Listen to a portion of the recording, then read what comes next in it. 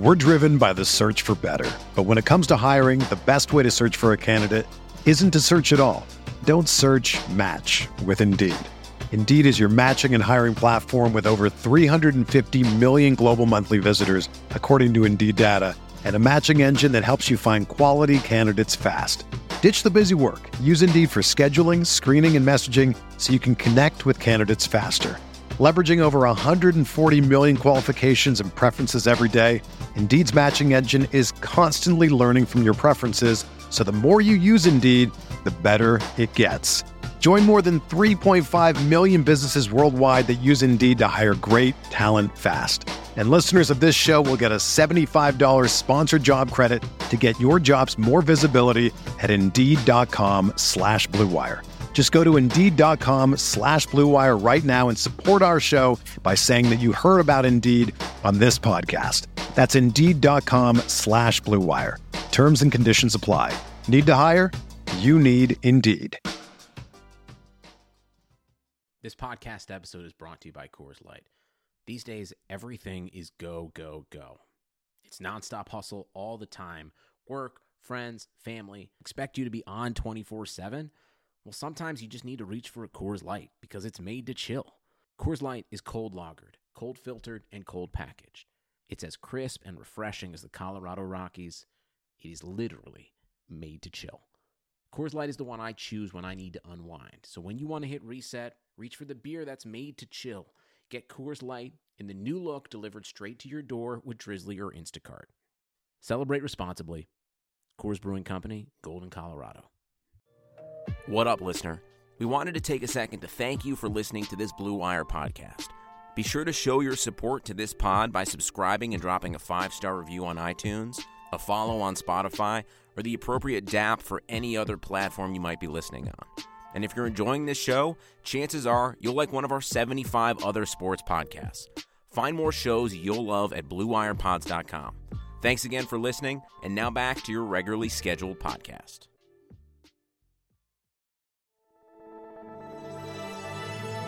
Blue Wire. New England sending QB Jimmy Garoppolo to 49ers. We believe we found the right guy. Garoppolo, quick pass, caught by Kittle. He dives, and he's in. Touchdown, 49ers. Kittle is gonna go. Touchdown. What is going on, ladies and gentlemen? Welcome to Striking Gold, your 49ers podcast on the Blue Wire Network. This week's episode is sponsored by Bet Online. More from them later. My name is Rob Louder. I cover the 49ers for NinersNation.com. Joining me tonight, as always, is my co-host, former NFL defensive back, Eric freaking Crocker. I have to ask you this, but how are you feeling, man? Emotions all over the place, man. It's tough, feeling a little defeated, but I guess optimistic for what the future may hold. I know we'll get into this game a little bit, but it's, it's tough because you get there and it's like, once you get there, it's like, oh, okay, we got to win. We have this opportunity. And then you see the opportunity you have being up 10 points with about 6.5 minutes left. And you kind of trick it off, and that's the toughest part about it. Outside of that, just as a whole with the season, I'm extremely proud of the 49ers and the direction that they're heading in. But I think just the way that whole thing went down, it's going to be a tough pill to swallow. But I guess encouraged by what could be, coming. You looks like a team that's built to kind of last for a little bit. So I'm upset, or I'm kind of hurt about what happened at the game, but I'm optimistic about the future. Well, I've had multiple conversations, and I think most people who listen to Striking Gold know this already, but I'm a school teacher. That's what I do for a living.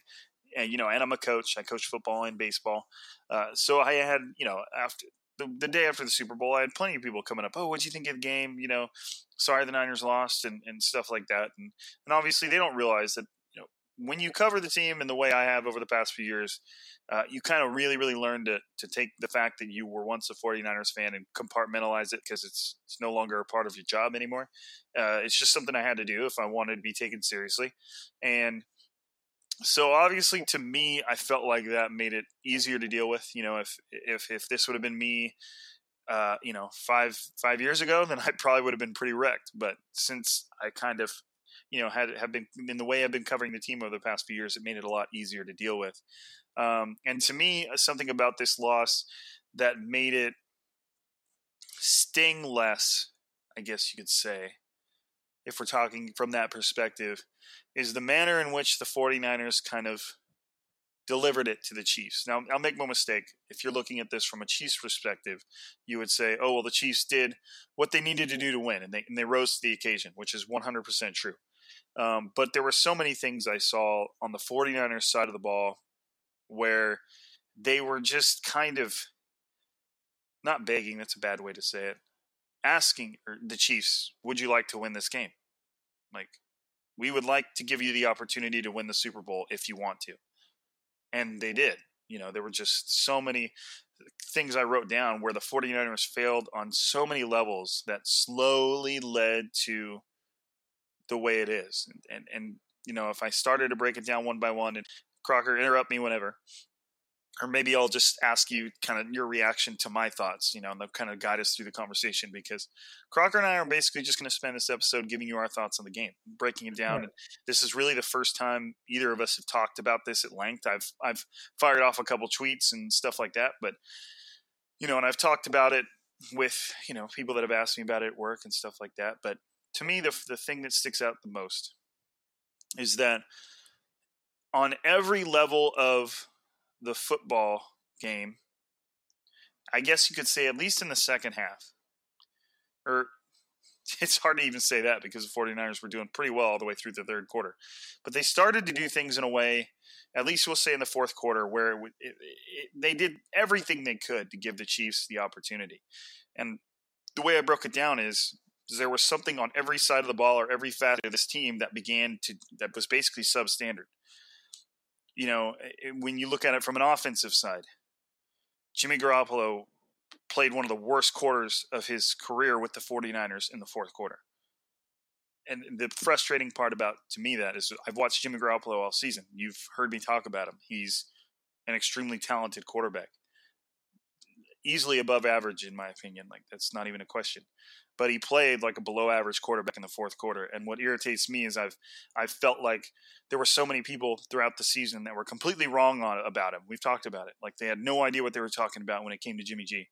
And that fourth quarter gave them all the ammunition they need for an entire offseason. Because he was everything everybody had said he was, even when they were wrong. The 49ers, despite the fact that they were running the ball extremely well, they allowed Jimmy Garoppolo to – now, obviously, some of these throws are in the very last moment of the game when that's all they could do, that's all they should do, stuff like that. But even when you consider when the game was still well within reach or they were ahead, in the fourth quarter, the 49ers still threw – they allowed Jimmy Garoppolo to throw 11 times. They only ran the ball 4 times, despite the fact that the run game was dominating just in the same way that it had been throughout the rest of the playoffs. So, from Jimmy Garoppolo's perspective, he failed. I included Kyle Shanahan in that mix because I felt like he got away from something that the 49ers had done extremely well. And if the Chiefs, which is running the ball, and if the Chiefs had spent their 2 weeks preparing to stop the 49ers run, they couldn't do it. Whether it was Deebo Samuel or Raheem Mostert, both of them had a great game from a running perspective. So it was just, and then, to me, it just didn't make any sense. You're up 20-10. Every opportunity you have to run the ball, you should, especially when it's working that well. Like, it's not like the one thing, Raheem Mostert throughout the course of the game averaged almost 5 yards a carry. Deebo Samuel averaged 17.7 yards a carry. Do you think that might be working a little bit? And I don't want to just sit here and bash the game, but this is my reaction to the game. When you lose the game, there's going to be some bashing. So if you've been listening to me throughout the year, I'm not a negative guy. This is just where we are. So the 49ers got away with what they were doing best, and then Jimmy Garoppolo didn't deliver when they were essentially asking him to. And there was so much context to it. There's so many other things. The offensive line wasn't great. There's a lot to it. I don't want to just gloss over it and act like Jimmy Garoppolo is bad. That's it, and let's go. But from an offensive side of the ball, there wasn't much positives in the fourth quarter. There really weren't. From a defensive side of the ball, they played a great game for 3.5 quarters, and then everything kind of fell apart. And when you're giving up a 3rd and 15 and a dude's running wide open, but at the same time, a little bit of the defensive burden can be put on the offense for the moment when, in the fourth quarter, when the Chiefs drove about 50 yards and then Patrick Mahomes threw that deflected interception, and then the offense comes out and goes 3 and out. That, to me, is when the game was over. And I understand the 49ers are still up 20-10, but I watched the drive. They just drove 50-something yards. It was clear that, and any normal NFL defender is going to be tired at that point of the game. That's just how it works. It was clear that the Chiefs were going to be able to move the ball for the rest of the game. So it was up to the offense, to me, to be able to maintain a little bit of cushion there, so that even if the Chiefs did come down and score, it would take too much time. The 49ers would be able to glide out the game. Well, the offense completely fell apart, and it put all the onus on the defense. And at that point, you can blame them for not holding up, but it's hard to blame them for not holding up because they're on the field all the time against one of the most high-powered offenses in the NFL. So, as much as the defense holds their share of the blame, it was just tough for them to be put in that situation where the offense just completely stopped functioning. And then I even on special teams, the special teams blocking wasn't great, and Richie James kept taking out kicks that were kicked right near the goal line, and he would consistently only get to about 13 to 17 yard line, which is, that's almost a 10 yards difference in some cases. So I don't know if that was coaching or if he was told to do that, and then, Shanahan, my biggest thing going into this game was you're going up against the Chiefs, somebody who can put their foot all the way down on the pedal and keep it down. Like, you need to build up any chance you have to score, you need to take it. And Shanahan kind of just letting most of the first half clock there at the end kind of coast away. When you have your general manager up in the press box saying timeout, timeout, timeout, timeout, and you don't take one, obviously I'm not the only one that thinks they should have kind of taken it. My biggest thing is, every opportunity you have to score, the 49ers needed to take it. The Chiefs did not have an outstanding defense whatsoever. So any chance you have to score, take it, because Patrick Mahomes is coming. One of the tweets I saw about him today is that he's 5-0. He was 5-0 this season when trailing by double digits, and 3-0 in the postseason. Shanahan knew that. Shanahan knew what he was capable of. Keep your foot on the gas and do what it takes to score. And that doesn't necessarily mean just throwing. That means because you're running the ball well. That to me, running the ball really means that your foot's still on the gas because it's working so well. But yeah, now I've ranted. Give me some of your thoughts, Crocker. What do you think, man? Yeah. You can react to some of the things I said or just throw out your own thoughts. What do you got?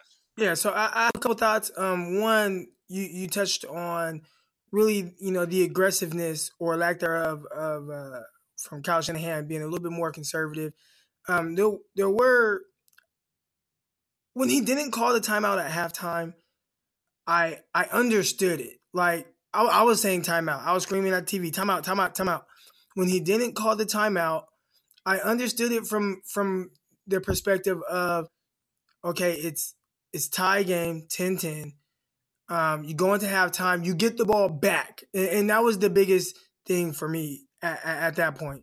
If the 49ers weren't getting the ball back after halftime, I'm almost positive they would be like, you know what, let's see if we can get some points here, because you don't want to give the Chiefs any momentum and they get the ball after halftime and they score, right? So I think that they would have used the timeout and preserved time and tried to go for it if the 49ers were not getting the ball back. But they were. So I understood it. I'm not saying I agree with it, but I understood why he didn't use the time. I think. Can I add something real quick right there? Yeah, go ahead. The big thing, and at the moment when he did it, I even because there were people I was watching the game with that were, dude, why isn't he taking a timeout? And in defense of Kyle, which is weird though, because he kind of ended up being aggressive anyways and going for points anyways, which was weird because it's like he didn't want to leave time, but also he did want time because he wanted to go for it, and then they didn't end up having enough time. But the thing that I was kind of defending him in that moment was, I think Kyle thought he was going to get pinned within like the 10-yard line, 5 to 10-yard line, and right, and it bounced out the end zone. Right, and he got lucky, and they even stopped it. The dude got into the end zone, was able to deflect it back, and messed it up. Like he kind of botched. Right. So think about it like this, right? And probably what's going through his mind. If they pin me deep and they have their timeouts, and I run some plays, and it's almost I don't want to say a lose-lose situation because the outcome can be a score, but if everything doesn't go right and you move the ball and you score, or you know, and you move, like if things go the opposite way of what you think could possibly happen, the 49ers could have been backed up. The Chiefs had a bunch of timeouts, and 3 plays later, the 49ers can have been punting, giving the Chiefs a minute and 20 seconds in a short field to try to drive and score. And I think at the time, at the pace, the way the game was going, it was at a weird point. The 49ers really didn't have the ball much in the first half. They had their first drive where they scored a touchdown. Where they kicked the field goal. They had their second drive where Jimmy Garoppolo got hit and threw the interception. And I saw people, that was a terrible throw. He was throwing the ball out of bounds. He was trying to throw the ball away. He got hit. No, he was trying to throw the corner out. No, he was inside the pocket. When you're inside the pocket, you have to throw the ball in the vicinity of a target. So he has to try to get it towards somebody that's in the area and out of bounds. But he shook off the first guy and got hit by the second guy and was trying to throw it away, and he couldn't get enough on it. That's what that was. But that is something weird that happened. So who's to say the Chiefs are like, you know what? It's right before halftime. They have a lot of yards to go. Let's be a little bit more aggressive in our approach. They haven't taken a shot. We don't think they're going to take a deep shot. Let's in the house. And next thing you know, Jimmy G drops back, gets hit, and fumbles. Now, you could say, okay, it's a conservative. That's why I said it was more of a conservative approach. But I think at that point, the 49ers were in the driver's seat with getting the ball back. Now, again, some people, I've heard people say, well, maybe they don't trust Jimmy Garoppolo. And I don't know if it's Jimmy G or is it the offensive line, because it seems like way too often he's really close to getting hit.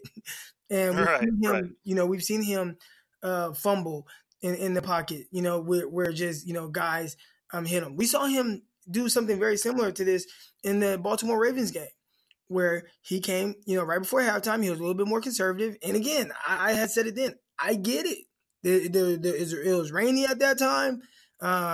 He had already fumbled. I believe that led to their first touchdown. Just all kind of weird things can happen. And I think he wanted to eliminate the weird things that can happen. Let's go into halftime. Let's get refocused. Let's get the ball back. At the end of the day, even after all that, he had a 10-point lead in the game. So who's to say that wasn't the right thing to do, where the game could have completely been flipped if one of those weird things happened? Now, the thing I'll add too, try not to talk over you, is let's say the 49ers are aggressive in that half. And I'm kind of contradicting myself, but in no way, any of the things I said earlier am I like super passionate about. They're just my thoughts. I could be, I'm not super passionate about how horrible the game was for the 49ers. I'm willing to consider anything because it's just how I am. You should be able to. But let's say the 49ers are super aggressive. They score 7 points. They go into the half up 17-10. And then let's say the entire second half goes the same. Does that really make sense? No, because maybe some things are played differently if the Chiefs are down. But let's say the entire second half goes the same. The 49ers still lose the game. So as much as I feel like that little moment before the end of the half could have been played differently, would it have changed the entire game? I don't know. There's definitely some ripple effects to be had there.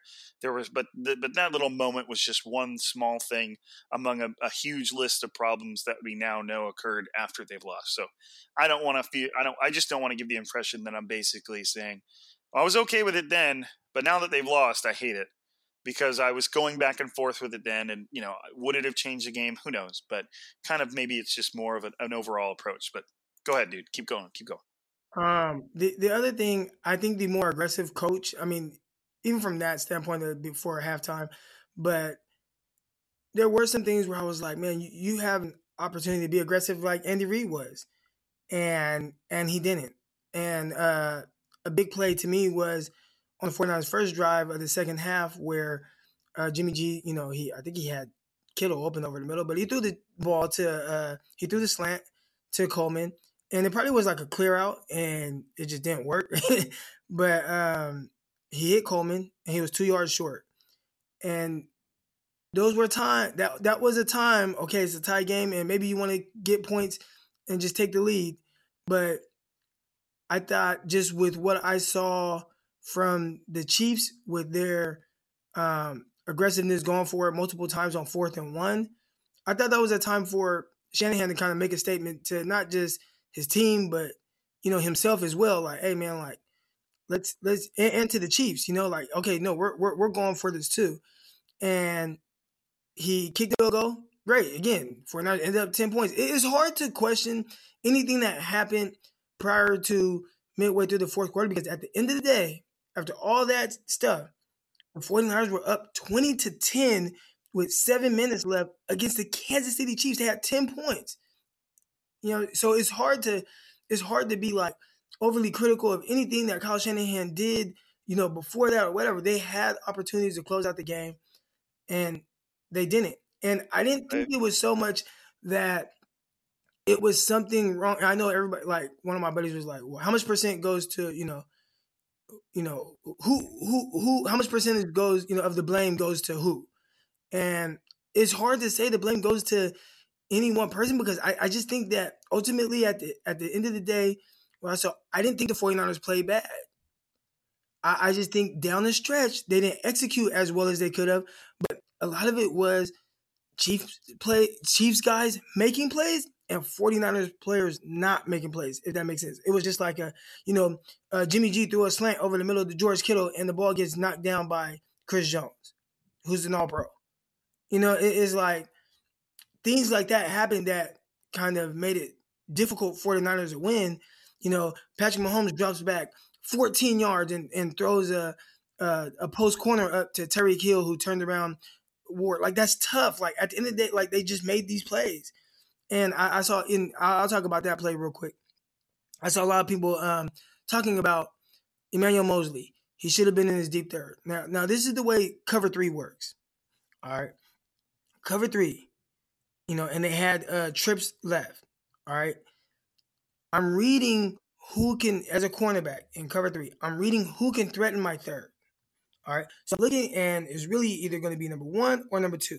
So number 1, that's the closest guy to the sideline. Number 2 is the next closest target to the sideline. So as they push vertical, they're both pushing vertical. I'm reading 2-1. 2 goes away. It looks like he's running a post. So now my attention goes to number 1, who ends up running a dig, and not just a normal dig. Like, it's not like it was like a 10 or 12 yard dig. He ran this roughly at about 20 yards. So this is a deep dig route. So at that point, 2 is going away. So what do? These are cover 3 rules. I squeeze 1. And that's what if you are ever like around me and how I coach up my DBs, I tell them, hey, read 2-1. If 2 goes away, you squeeze 1. And that's what Mosley did. 2 went away. He squeezed 1. You don't know that 2 is going to run a post corner. The only way that you would have known that is if you would have seen it on film, and then your coach tells you, hey, in a situation like this is what they like to do. And at that point, then you wouldn't squeeze the dig, right? So it was a better, and again, this goes back to me saying, I think the Chiefs, they just, I don't want to use the word executed, they just made plays down the stretch. And that was a great play call by Andy Reid, kind of understanding cover 3 rules if they were going to get that look. We talk about Kyle Shanahan all the time being an offensive genius and being able to put coverage defenders in a bind with their rules, and that's exactly what Andy Reid did. He knew that, hey, at this point, the corners should be squeezing that, and once he does that, attack the safety and come out, and you should be able to get them to spin around. Those are things that, like, if you're an offensive guy, you think about those things. And they got the look that they wanted, and they got what they thought they were going to get, and it just played out that way. Now, a lot of people are saying, Bosa was held and all that. We can't do anything about that. I haven't complained not one time about the refs. I thought there was a lot of BS, but you won't see one tweet with me saying, oh, man, the refs screwed the Niners. Like, no, man, like, at the end of the day, it is what it is. You can't change that. But the 49ers had opportunities to close out the game, and they didn't. And that's I think that's what makes me the most upset. Like, if 49ers were just outplayed the entire game, that would be one thing. But that wasn't the case. The 49ers really outplayed the Kansas City Chiefs for 3.5 quarters. And it came down to the very end, and the 49ers just couldn't execute, and they were too tired, and they couldn't get off the field. And it's unfortunate because it's extremely difficult to get to the Super Bowl. And when you have an opportunity like that, you have to make the most of that opportunity, and they just didn't. And I think that's tough. And I think games like that lead to Super Bowl hangovers. So let's just hope that that's not something that happens. Right, and we still got a lot to talk about. But before we keep on going, we're going to get a quick word from one of our sponsors, a new sponsor here to Striking Gold and the Blue Wire Network, which is Bet Online. So, obviously, if you're listening to this, you probably missed your chance to bet on the Chiefs and Niners. If you didn't, more power to you. Hopefully you won some money. But fear not, Blue Wire is excited to be partnering with Bet Online to help you win big no matter what time of year. There's March Madness, the Masters, Major League Opening Day right around the corner. Bet Online has you covered for all your latest news, scores, and odds. It's the best way to place your bets, and it's free to sign up. Plus, it's never too early to lay down your future bet for Super Bowl 2021. Head over to betonline.ag and use our promo code BLUEWIRE to revive your 50% welcome bonus on your first deposit. I signed up, it's super easy, and if you're already making wagers, it's a fantastic way to support this podcast. BetOnline is going to directly track who listens to Blue Wire and who signs up using our promo code. So if you are supporters of Striking Gold with Eric and I, then please sign up for Bet Online. You will be doing us a big favor because they are what keeps this podcast going. Again, the promo code you're going to use is Blue Wire, all one word, when you sign up at betonline.ag. Bring your best bets home with Bet Online, your online sportsbook experts.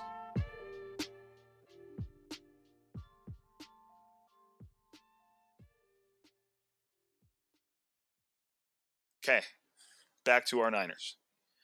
Now, the one thing when you were talking about earlier, one thing you mentioned, Croc, was the fact that the 49ers were, in the end, the 49ers were up 20-10 with less than 7 minutes left, which is, at that point, and if you go back and look at the playlist, the 49ers intercepted Patrick Mahomes with 12 minutes left in the fourth quarter, up 20-10. That, to me, is the moment. And if you've ever seen the series or mini-series Chernobyl, hopefully you have. It's very good if you haven't.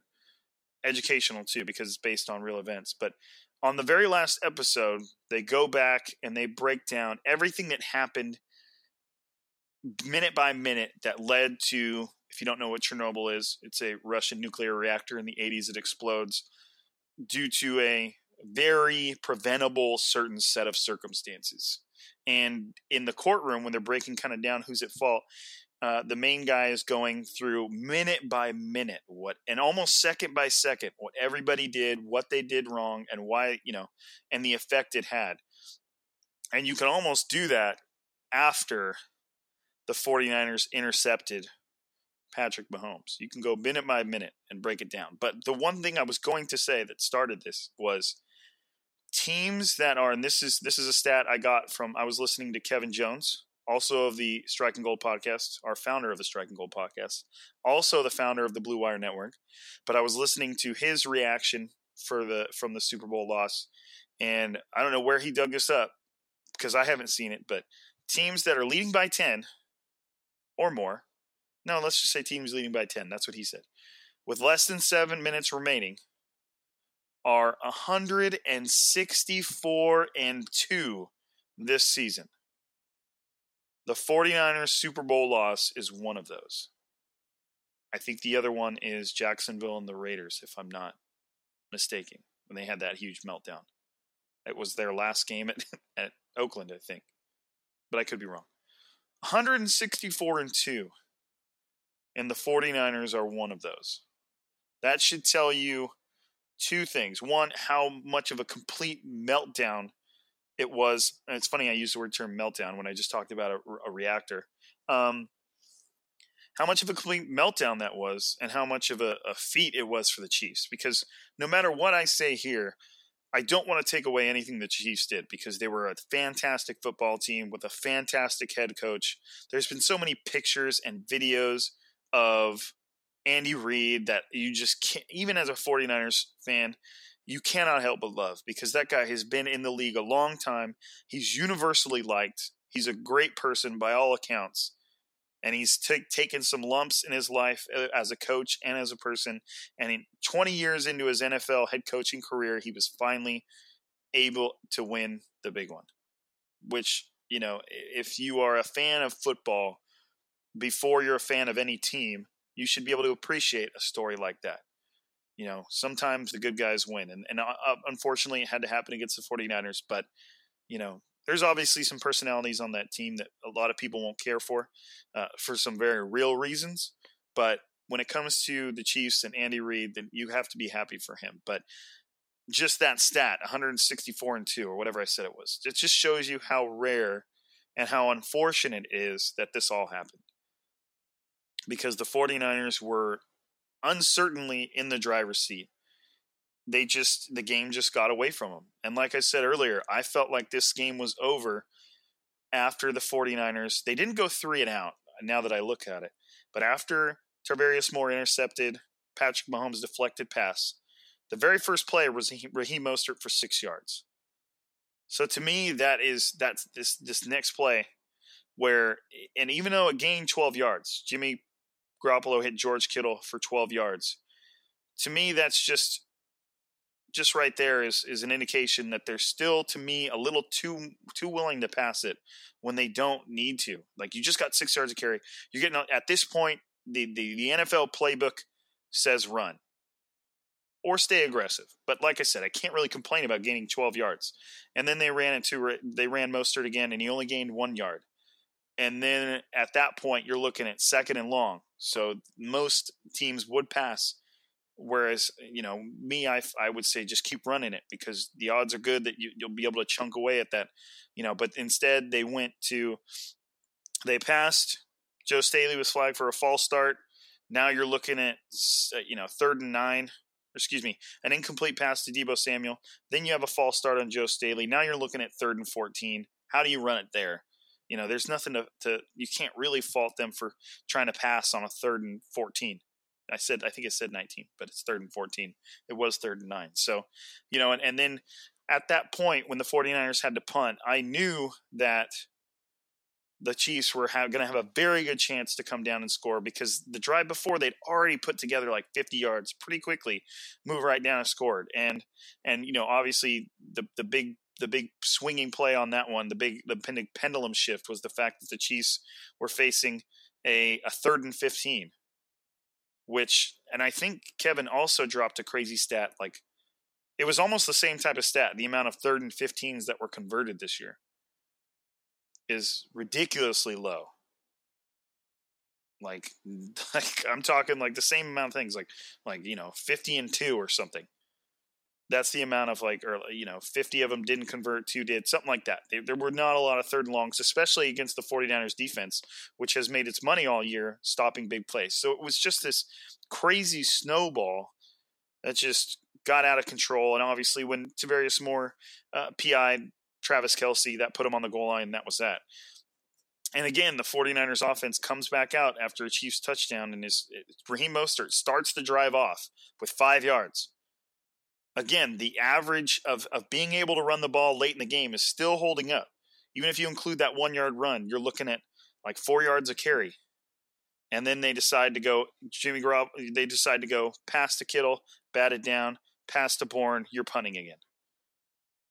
Like, dude, like that to me, that little drive right there, those 3-play series is just so frustrating to look at. And I was going back and forth. I think I replied twice, so I wouldn't necessarily say back and forth. But somebody on Twitter was saying, well, they were passing it and the Kittle was open and the play was there. It was a good call, but it got batted down. Chiefs made a play. And I was basically just saying, like, yeah, that's all correct, but that's all part of the inherent nature of passing the ball. That's why running the ball is seen as such a sure solution to secure a lead and finish a game, is because, one, it usually gains yards, might not be a lot. In the 49ers case, they were gaining a lot of yards on the ground, a lot. It usually gains yards, and it keeps the clock going.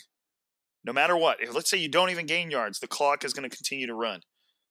The moment Chris Jones batted down that pass, boom, another timeout for the Chiefs. And it just spiraled out of control. They went, not only did they go 3 and out, but 2 out of the 3 plays on that drive were passes. So those are just free timeouts for the Chiefs. Going to stop the clock. We'll stop the clock for you. And like every single one of those Deebo Samuel end arounds gained like 16, 17 yards? Maybe even more. I think even more than that. And I know why they were doing it, because the Chiefs were stacking the box and they were worried about the run, and Kyle Shanahan was like, okay, well, we're going to run outside the box. We'll see how you do. And the Chiefs had no answer for it. And they just went away from it. Like, it's again, it's so easy to go back into a game and figure out the reasons why they lost. That it's hindsight 2020, all that stuff. We can easily go back and look at what did they do wrong. But, it's just the way it is. And that was it. Obviously you can say the defense once, weren't holding up on their side of the deal, but dude, we're late in the fourth quarter.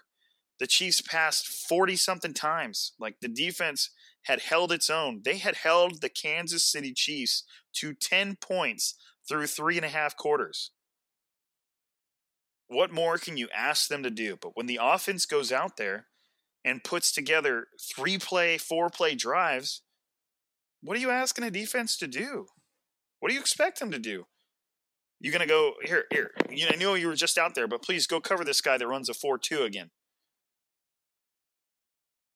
To me, I understand that the Chiefs were able to put together a lot of points here, but if you're trying to place blame, the defense is the last place you should look, because they had held the Kansas City Chiefs to 10 points through 3.5 quarters, and the offense gave them no breaks.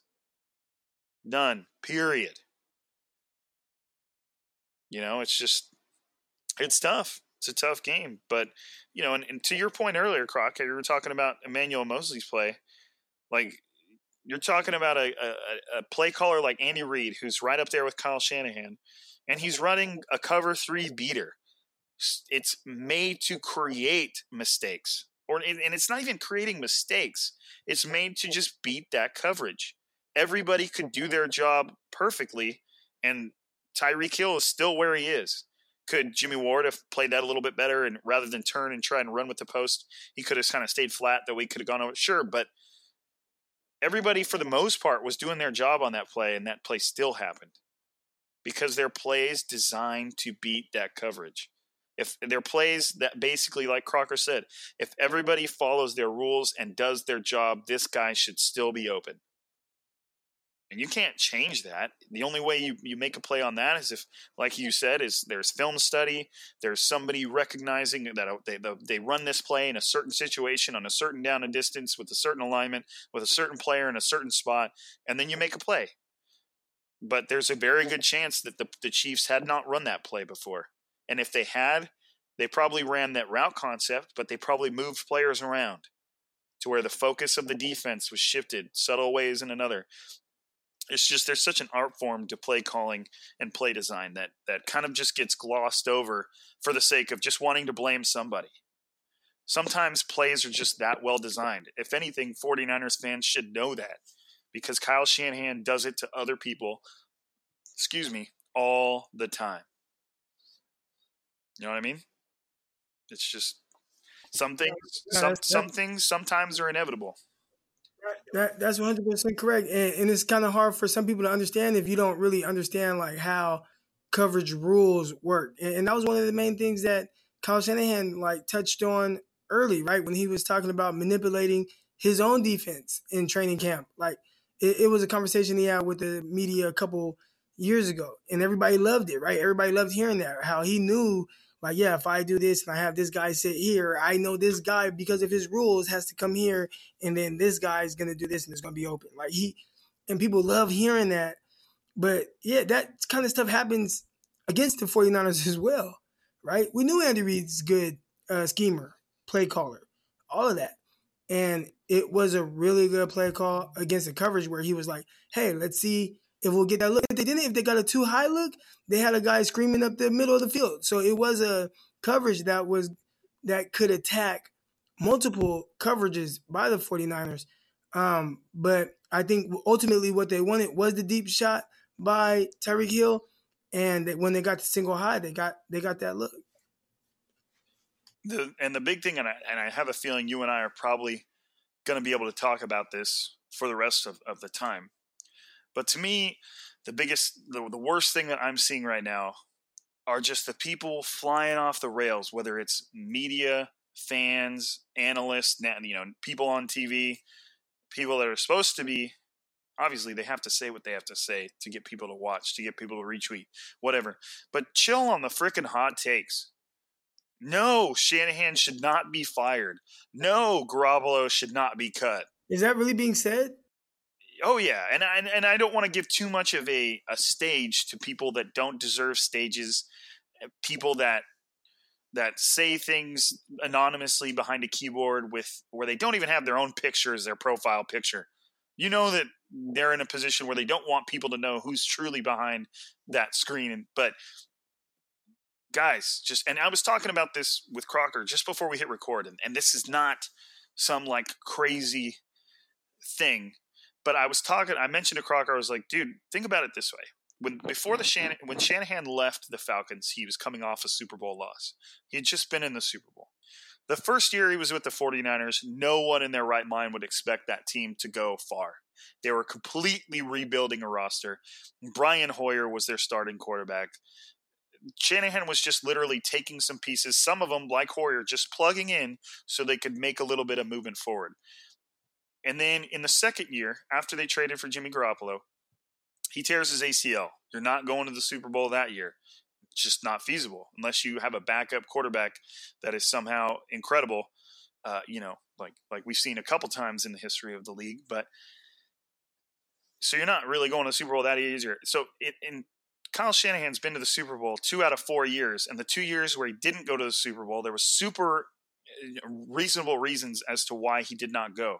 So you're talking about a guy that really knows how to put his team in a position to win once things just go, even slightly in his way. And you're talking about a guy that has created one of the most harmonious locker rooms we've seen from the 49ers even before Harbaugh. I think the 49ers now have a better locker room than they had when they were under Harbaugh.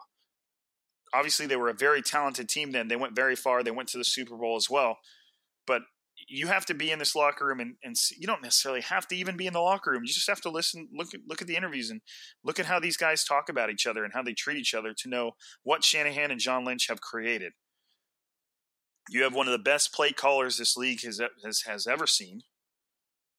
And yes, he's a young coach. He's in year 3 of being a head coach. He's got a lot to learn, including play, clock management, including what plays to call at what time and stuff like that. But one of the best ways I saw it put today on Twitter was if they had a head coach draft and all the head coaches became free agents, Kyle Shanahan probably wouldn't last past like pick number 5. Because he's a really, really good head coach. And sometimes things just don't go your way. Sometimes you make mistakes. You can acknowledge that Kyle Shanahan messed up needs to improve in this, needs to improve in that, and not stoop all the way to the 49ers should start look elsewhere. And the same thing goes for Garoppolo. Matt Ryan's first full season under Kyle Shanahan's offense was decent, and then he won NFL MVP the next year. But remember too, and oh my goodness, could you imagine if Jimmy Garoppolo did this? That Falcons team that first year that Kyle Shanahan was offensive coordinator started 5-0 and missed the playoffs. Remember, they lost a ton of games down the stretch. Could you imagine if something like that happened with Jimmy Garoppolo and what people would be saying? But the Falcons were never going to give up on Matt Ryan. And then what happened? The next year, he's the MVP and they're in the Super Bowl. You know, I literally have not watched, I haven't listened to not one KNBR, like one of KNBR. I haven't listened to any of the pods. I haven't listened to any 49ers pods. I haven't watched any First Take, Undisputed, like any debate shows. Like I literally have not watched any of it. So I don't know what people are saying, but I have seen like certain headlines where it's kind of like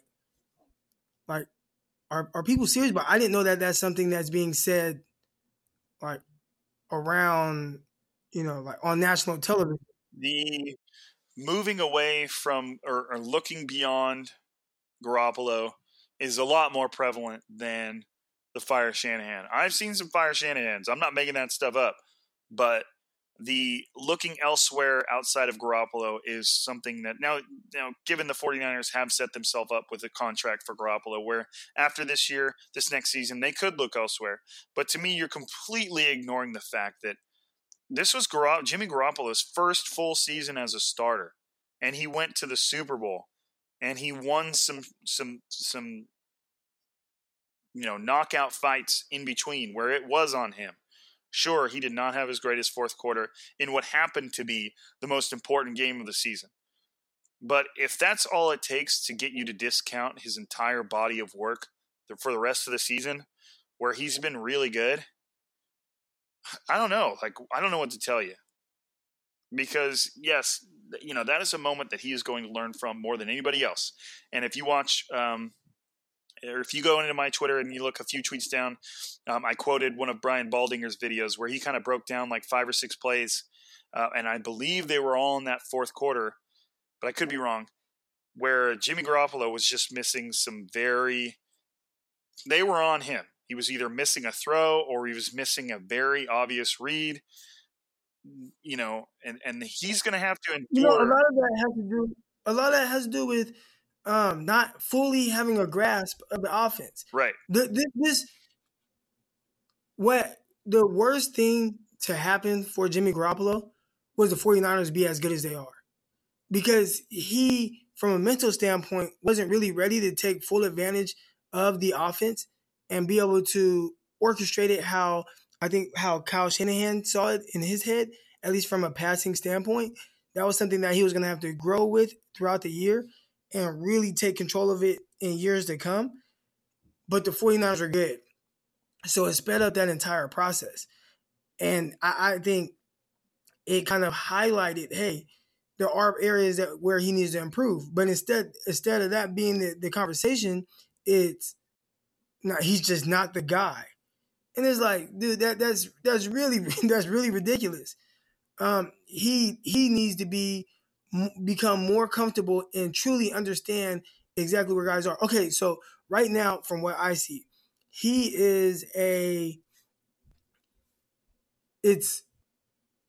Kyle Shanahan makes reads. He gives Garoppolo defined reads.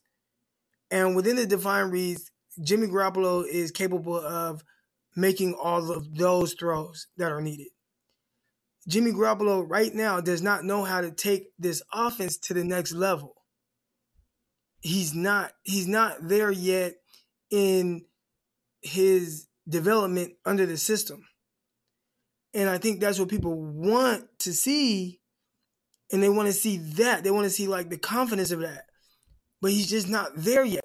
So sometimes, you'll see him force throws because he's looking for a defined read. Sometimes you'll see him, not really see a defender, because probably a lot of times he's thinking more about what he has to do from an offensive standpoint and not so much getting to, hey, what am I reading with the defense? He has an idea. He's an NFL quarterback. But I think as far as fully having a grasp, right, when you look at, a Drew Brees, Tom Brady, those are extreme, circumstances of this, but those guys are system quarterbacks. Tom Brady, Drew Brees, those guys are system quarterbacks. They play very well within the confines of the system and what it asks them to do. Which is a perfectly normal thing to say about a quarterback, by the way. People act like it's an insult, and that's not how you were using it. But no, people act like, oh, he's a system quarterback. So is every good quarterback. They're in a system that works really well with them. Right. There are a few freaks that can probably play in any type of scheme, right? So there's like, Mahomes, Aaron Rodgers, Andrew Luck, while he's playing. There are a few guys who can play at an elite level in any scheme. But for most guys, you have to play within something where somebody knows how to highlight your skill set. And Drew Brees got with Sean Payton, and Sean Payton knew how to put an entire offense around Drew Brees that would make him excel and be one of the purest passers in the league. But if you really look at Drew Brees, what is he doing different than Jimmy Garoppolo other than mastering the game plan? He's making a lot of the same type of throws, right? Like really dink and dunk, short things, really understanding like I can go to Michael Thomas 190 times a year, right? And he's going to be here, and I'm just going to throw it to this spot, and everything that we do is within 10 yards. Like that's their offense, and he understands it, and he has it down to a T. That's what makes Drew Brees really good. Same with Tom Brady, right? He, the Edelman and, those type of receivers that he's gotten really good. They truly understand, they truly understand what is asked of them other offense and how to execute that. But that's not something that happened overnight. Even if you go back to Tom Brady's first Super Bowl, he threw for 140 yards and won. Like they maybe scored like 13 points. Like those things happen. Like it takes time. It takes time. And I think people they want to rush Garoppolo to be like this great guy. Oh no, he has to be great or it's a flop and move on. And it's like, bro, what? Like, does he need to improve? Yes. But this year, I don't think anybody, I didn't expect him to be great. I expected, hey, if Garoppolo plays a full 16 years, the 49ers should make the playoffs. That's what I expected. And they did. Now, everything else was an extra. And I think just because of how good the 49ers were, it kind of overshadowed the fact that this guy is young in his maturation as a starting NFL quarterback in a fairly new system that he still has to learn how to play within. Next year, you should see him take a step forward. The year after that, you should see him take another step. And he's still not going to be, he'll be 30 years old after a couple years. After 2 more years. He'll be 30 years old. That's still young in quarterback years. So he's fine. Cutting him, moving on from him, like those things are ridiculous because everything that we've wanted to see from him, we have seen it. It's the consistency of it and expanding on the offense that we would like to see more of. And he's just not there yet within this game. But if you give him time, he can get there. I'm not saying Jimmy Garoppolo is great. If you ask me, I've said it on here. I'm pretty sure I've said it. I've talked to. He doesn't have an elite talent.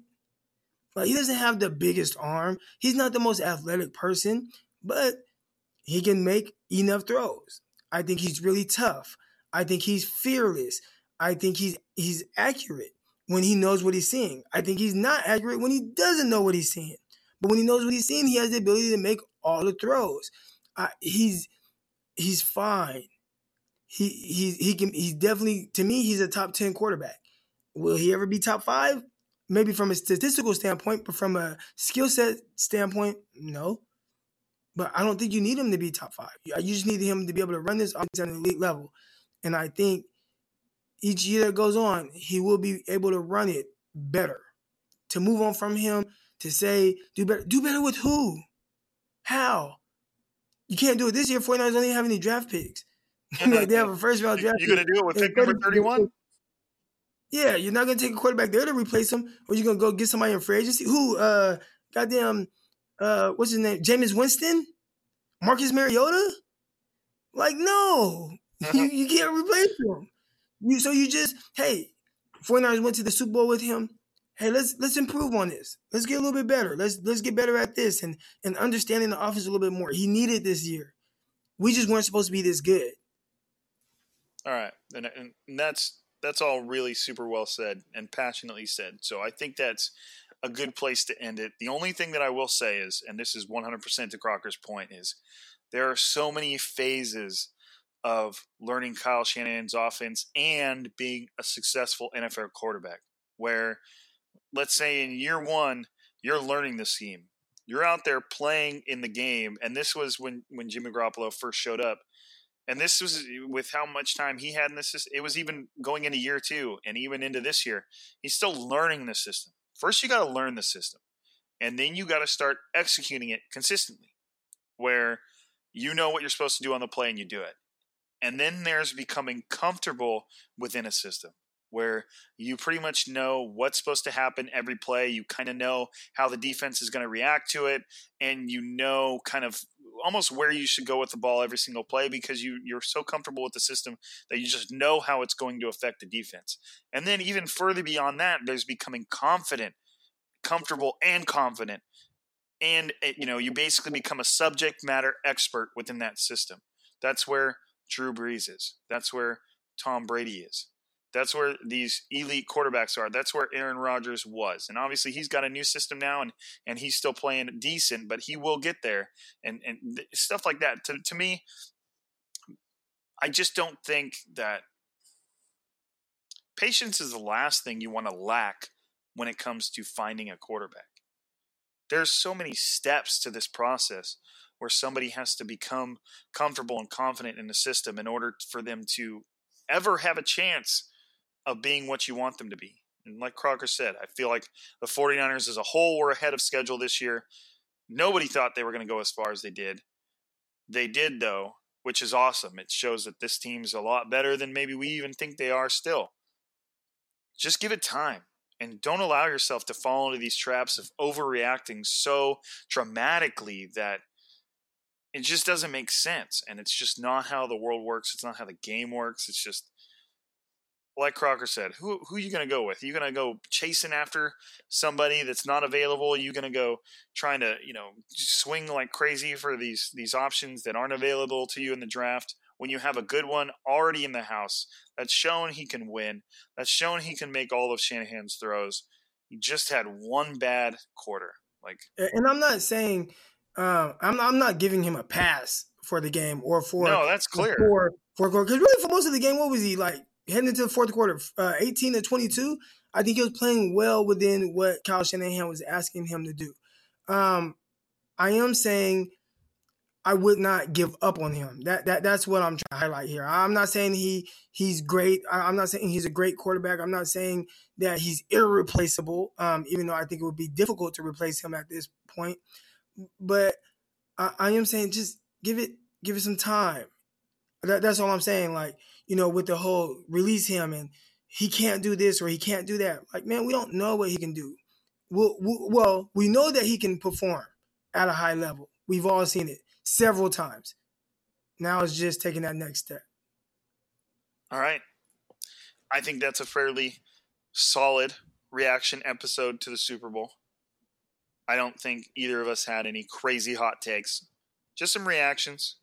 And hopefully ending it on a little bit of positivity that just stay in it, folks. Stay in it for the long haul.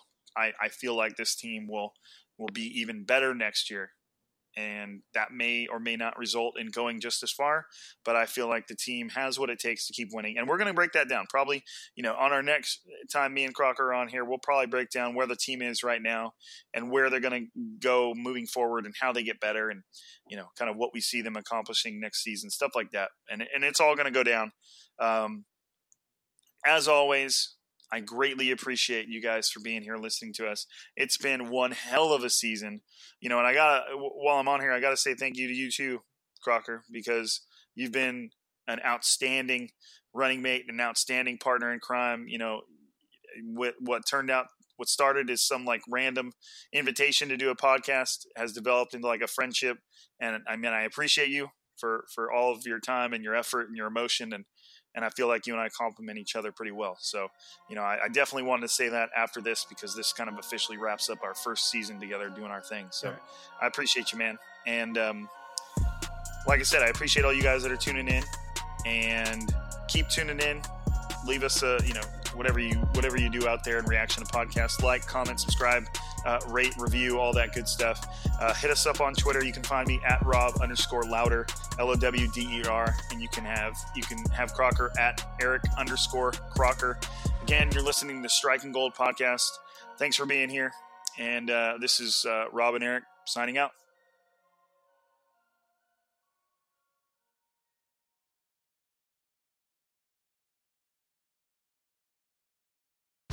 Whether you're a world-class athlete or a podcaster like me, we all understand the importance of mental and physical well-being and proper recovery for top-notch performance.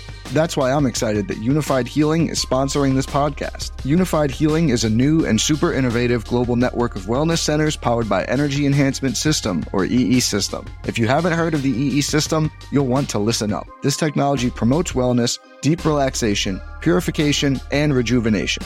At hundreds of locations across the globe, access to a center is easy and affordable. Interested in experiencing the EE System technology for yourself? Go to unifiedhealing.com/bluewire to learn more and find a center near you.